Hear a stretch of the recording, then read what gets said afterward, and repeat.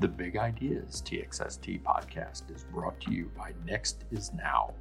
For more information, visit www.txstate.edu.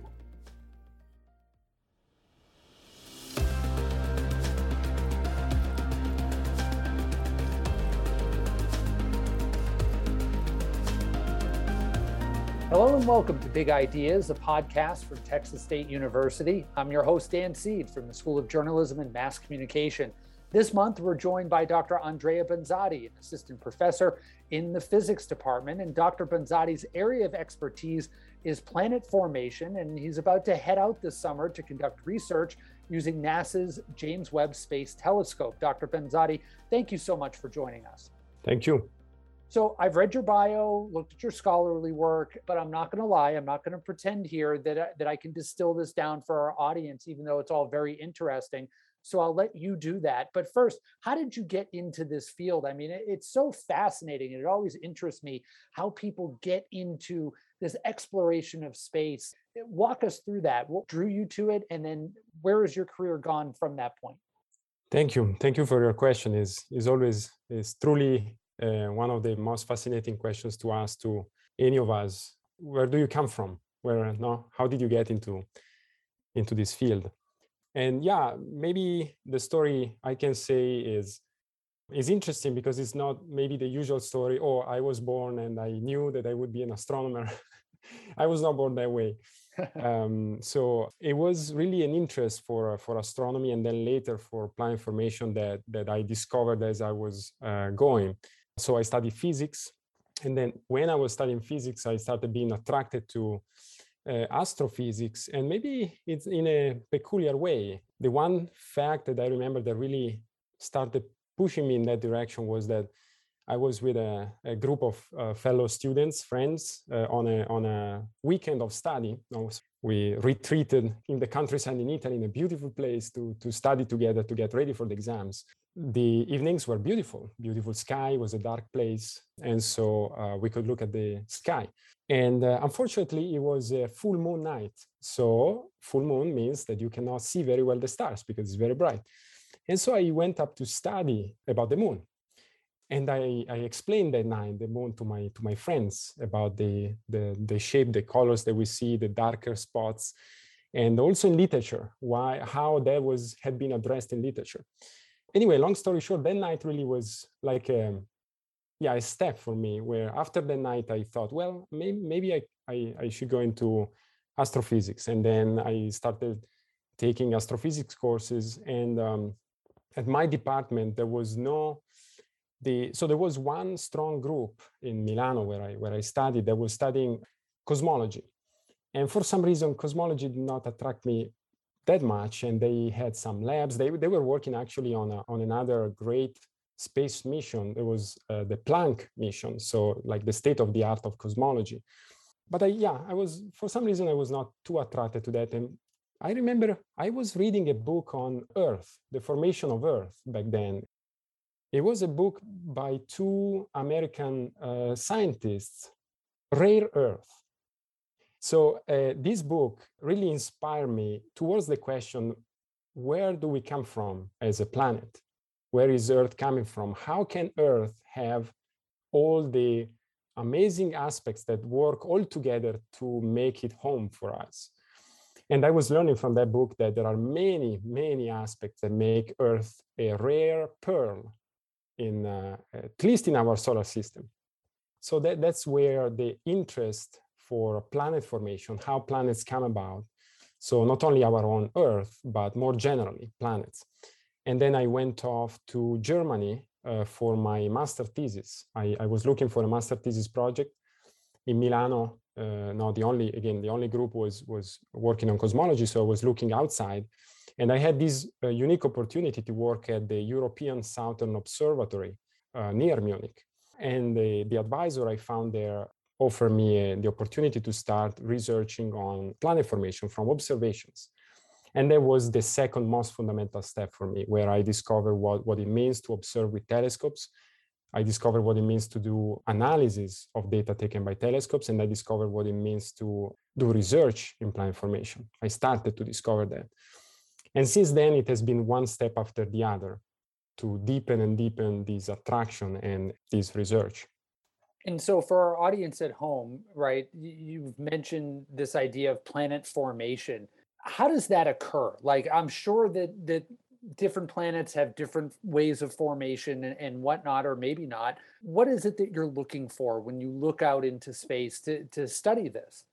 I think a useful analogy can be the following. So imagine you would like to know where you come from as a human being. You look at yourself right now. You look at the mirror, and it's hard for you to build a story. No, so you don't see yourself as a baby. You don't see yourself as in all the steps in between being a baby and where you are right now. This is a very common problem in astrophysics. So when we look in space, we cannot follow in real time how things happen, evolve, are born, and die. Even stars, they take way too long for our human timescales. So what can we do? Going back to that analogy, we could be a photographer who goes to a very busy piazza in Italy, those centers of ancient towns where there is the cathedral and there is a big plaza where thousands of people. And you take a snapshot of that plaza and you start then from the picture, and then you look with your other scientists, you look, okay, look at that. So that's a little human, and that's an older human. And then let's try to connect these points. Let's try to understand how things happen, are born and evolve by taking a snapshot of many elements of the same class, many stars, and analyze them in different stages of evolution, formation. So again, this is a very common approach in astrophysics, and that's what we do even in the case of planet formation. Our solar system is already a mature solar system. We have planets that are fully formed and fully developed. We don't know, we cannot look back. No, we cannot rewind our own solar system and see how it looked like. But what we can do is to use telescopes to observe young stars where their own planetary system is still very young. In fact, it's not even there yet, it's still forming.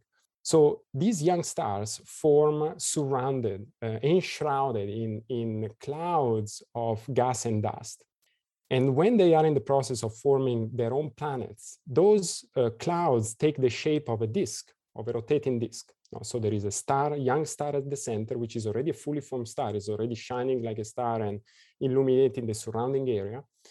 But around that star, there is a dark disk of gas and dust that is in rotation around the star. Now, planets are formed from that dust and gas.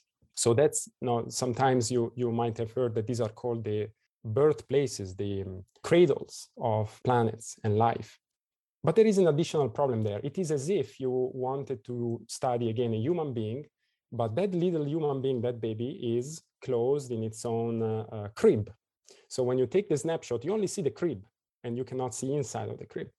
Similarly here, these gas and dust hide the planets that are being born to our eyes. So it's really, we have to be creative and smart and use different telescopes, different instruments to be able to enter into that disk and be able to see what's going on inside of the disk that is forming planets that eventually will look similar to a solar system like we have now for us. That's a great analogy, and one that puts it in a really good perspective that I can understand, and I'm sure that our audience can as well. And and I apologize if some of these questions again are basic, and I'm sure that you get this quite a bit when you talk to people. But when you're talking about a planet formation, how long does this take? Do we know? Do we have a sense? Or are they different? What's the length of time? Are we talking thousands of years or a month or what on this? Yeah, so these are millions of years to even billions. So our solar system is even older, but the stage of formation probably takes, it's still a bit uncertain, but of the order of maybe millions of years. So it's a very long process. One would think that it would take a very long process to form a planet, but describe for us, it's difficult, right, doing this just with audio and obviously, but put our audience in your shoes. When you look through one of these telescopes and you described what you see, but really give us that moment. What is it like when you look through the telescope and you see this happening? Let me say this. So people who, are not scientists can understand this all just by thinking what happens to them when they take a little, even just a small telescope and they look at the sky. I remember when I was still a young student in Italy that I would go out with other students and observe the sky with small telescopes. And I remember the awe of even just being able to see Saturn's rings with your own eye through a small telescope. It doesn't need to be big, really, but you see a dot in the sky, you take it, even not a binocular, that's not enough, but a small telescope, and you point it there and you see that it has rings. And I don't know why, but I had the impression I could feel the silence of that planet orbiting very silently in the darkness around the sun. So people can understand that, because anybody can do this, and anybody can be just shocked by suddenly seeing that a little luminous point in the sky, it's actually not just a point, but it's a little sombrero. It's a little Lord of the Rings. It's a planet with rings. And similarly, you can look at Jupiter and see the moons, and you can see them moving from night to night. So even that, it's amazing. You can sort of, as if you were there, and you could be flying in space and see that happening in front of you. So it's a very similar awe, but what we see is something more complex to understand. So as a scientist, when I look at the screen, and I still do that, I still wake up in the night, I open my computer and I observe with a telescope from Hawaii. And now we have this opportunity to observe remotely. So that's fantastic. It's very convenient. Well, the data that I look at are much more hard to understand for a general public. I look at wiggles, I look at spectra, I look at the emission from molecules, from gas molecules that are orbiting around the star in the regions where planets are forming. And I try to listen to their secret. I try to listen to the story by looking at the shape of these wiggles and by analyzing them later. After I take the spectra from the telescope and we reduce the data, we prepare them for science. And then there are months of work to try to extract the story that they are telling us. And that's always filled with awe from the very beginning, when you start to see those wiggles popping out from the screen and you see that, yes, that's there, that's something there. I'm listening to what's happening there. Yeah, probably that's the best way to describe, because again, I don't expect common people to have the same awe that I have in looking at that data, because it's more complicated. Sure. But it's fundamentally the same awe as that I was describing earlier. You painted such a vivid picture of what it's like to see this. And I wish our listeners could see your face as you describe it, because you light up with passion and joy. You really do describe it so well. The reason that we're having you on here, we've talked about telescopes, but this summer you're receiving observatory time on the James Webb Space Telescope. And that telescope is NASA's new flagship infrared telescope. It's designed to study exoplanets and distant galaxies, and it launched on Christmas Day. It sounds so fascinating. As you've described, why is getting this observatory time on this telescope such a big deal? It is a big deal for many reasons. And one that is personal is that I've been essentially preparing for this for 10 years. So since I was a young student and I started working in astrophysics in research, at first I was using a different technique, but as soon as I started my PhD in Switzerland with an American professor, Mike Meyer, who is now in Michigan, he pointed me to a different technique, to spectroscopy in the infrared. So I remember since then, the very first spectra that I was analyzing were from the Spitzer Space Telescope, which is the younger sibling of JWST. Or the older, well, it comes first. But so I was analyzing infrared spectra from that telescope, and already the projection of my work was already pointing towards the next infrared space telescope, which is James Webb. So for me, it was a big deal, because you see, when someone works for many years preparing for a new instrument, for a new event, for something that comes up that is coming, waiting for something always makes it more precious, right? And also it's a big deal, also very objectively, for the fact that time on every observatory is given on a competitive way, in a competitive process. So astronomers from all over the world, they apply to use a new facility, a new observatory, like in this case, James Webb. time is only given to a fraction of people who ask time. So it's also a big deal for us, for me, and for my research group, for Texas State, for the students at Texas State, to be part of the very first people in the world who will get access to data from James Webb. I was going to say that I was looking at the list of people in one of the documents, the institutions that they represent, and to see Texas State on that list with some of these world-renowned institutions in science and in astrophysics is pretty amazing. How does that make you feel? You know, as a professor, I know that you're working with graduate students on this. To be able to have that opportunity, you mentioned it's a culmination or a buildup that you've had your whole life or since you've been studying this. But how does it make you feel knowing that you're selected, you're taking this group of students from Texas State to work there alongside or with in the same realm as these people from these world-renowned institutions? No, for personal reasons, I'm very, very grateful and excited that this has happened. But I should also say that my students are very, very excited. So the students in my research group, even those who are leaving, right? Because we have students who stay for 2 years and then they move on. Now they go to another university for their PhD or for their master. And so my current students probably will never see they will not be with us when the data arrive and when we will analyze the data. So they are just very excited to be part of a group that has been rewarded with time with James Webb, and they are very happy to be part of the process. Part of this excitement is really for all of us, older or younger professors or students, is that we can touch the sky with our finger, no? And we don't have to be part of a class of rich people who have access to certain things because they are rich. Texas State does not have a strong tradition in astrophysics. We have a physics department with a small component in astrophysics. So for us, it's even more exceptional, right? We feel even more proud of what we have done because we are so small. Not like a little kid who makes a big achievement in front of the other siblings. And for the little kid, although the others, the older siblings, they know how to walk or how to speak, but for the little sibling, it's an amazing achievement, right? To be able to be part of what others can do, those who are older and more experienced and more. So I think that's also part of the feeling of my students who understand that they are part of a team where there is Harvard, Space Telescope Science Institute, Caltech, and so on, and institutes in Europe too. Does getting this observatory time, how does this build the program? Yeah, the short answer is we'll see. But I know that people have noticed us. And so I think this is, clearly I know that I brought expertise now to Texas State, and that's why I think I was hired.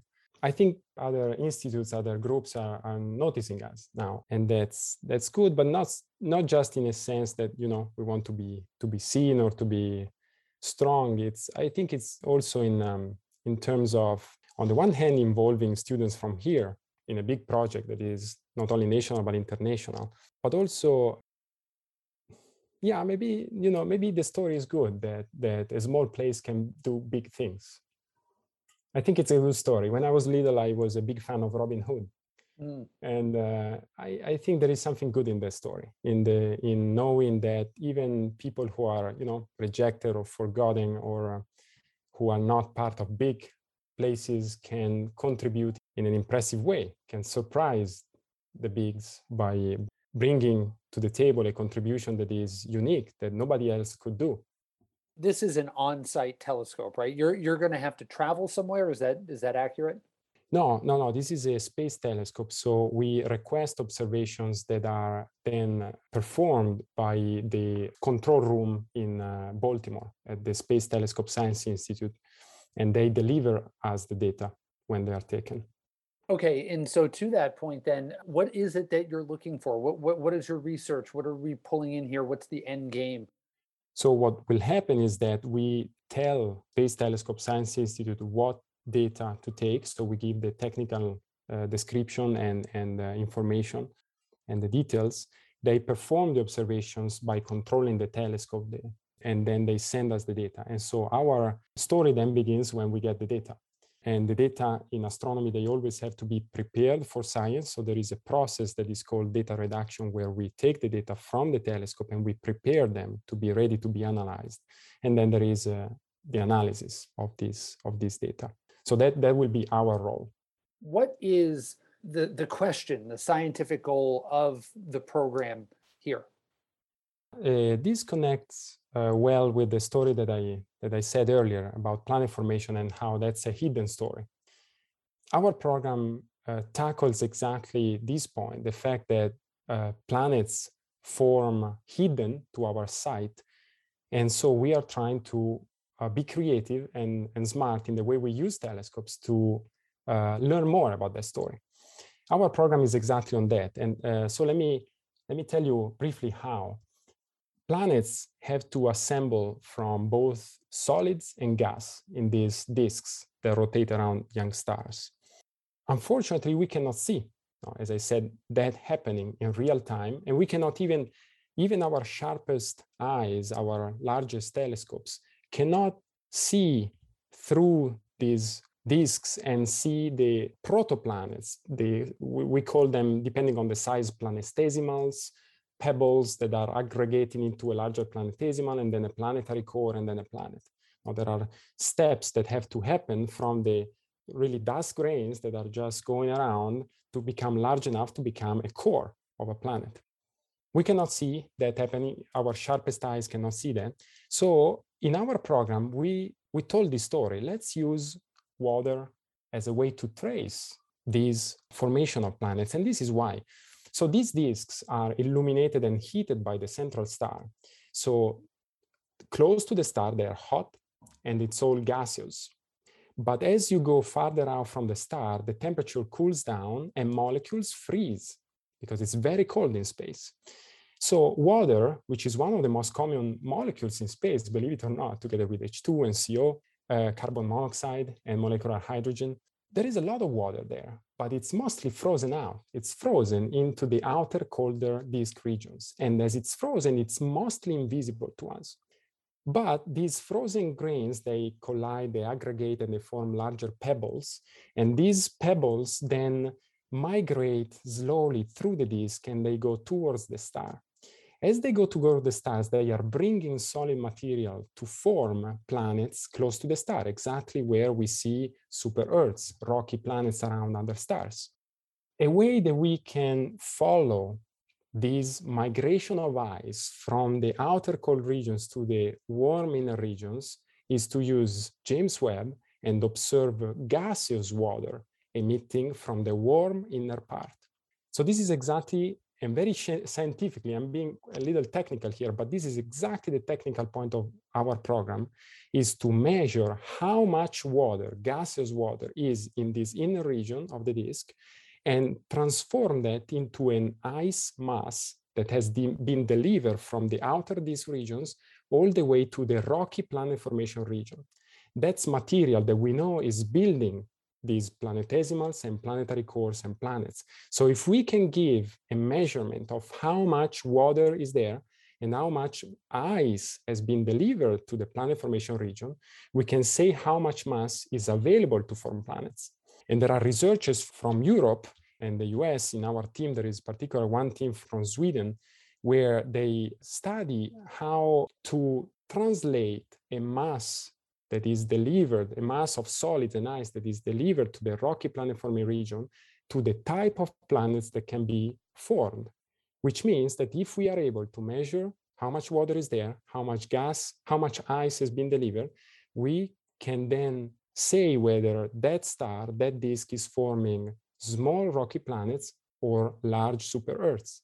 And also through following the path of ice, and this is water delivery, really, water delivery to those rocky planets. Mm-hmm. Models can also try to tell us how much water is then available on those planets that are forming. And therefore, now it's a long shot, but we can address the question of then, could there be life on planets like this forming in that disk around the star? Would we have enough water? Would there be the right conditions for water to develop? It's a big question. So we address the beginning of that question, and we leave the rest that is very complex to answer to a worldwide effort in astronomy. It really requires a joint effort of many groups to tackle this big question. But we do our part. We try to measure how much water is there, how much ice has been delivered, and therefore how much mass is available for those planets. Well, doing your part is very, very important, obviously, in terms of how you've described this, and it's very fascinating. Folks like yourself, Dr. Banzatti, I look at and I marvel at the way that you folks do this stuff and how you study this and the passion that you bring to your field. So thank you so much for joining us, and congratulations on this honor. Oh, thank you. I'm very, very happy to share this story to Texas State University, to the community inside and outside the university. I think it's worth knowing. I would certainly agree. And you describe everything so well that hopefully our audience is able to take a better understanding of such a complex idea and distill it down. And you did an excellent job of that, and we thank you for that. And thank you to our audience for listening. And we hope that you'll listen in next month, download and tune in. And until then, stay well and stay informed. Big Ideas TXST is a presentation of Texas State University and the Division of University Advancement. Subscribe to experience more innovative, thought-provoking content. If you like what you hear, consider leaving us a starred review, 5 if possible. The views expressed during this program are those of the individual participants and do not necessarily represent those of the university. Big Ideas is hosted by Daniel Seed, produced by Jamie Bloschke. Strategic consultant is Kelly Raz.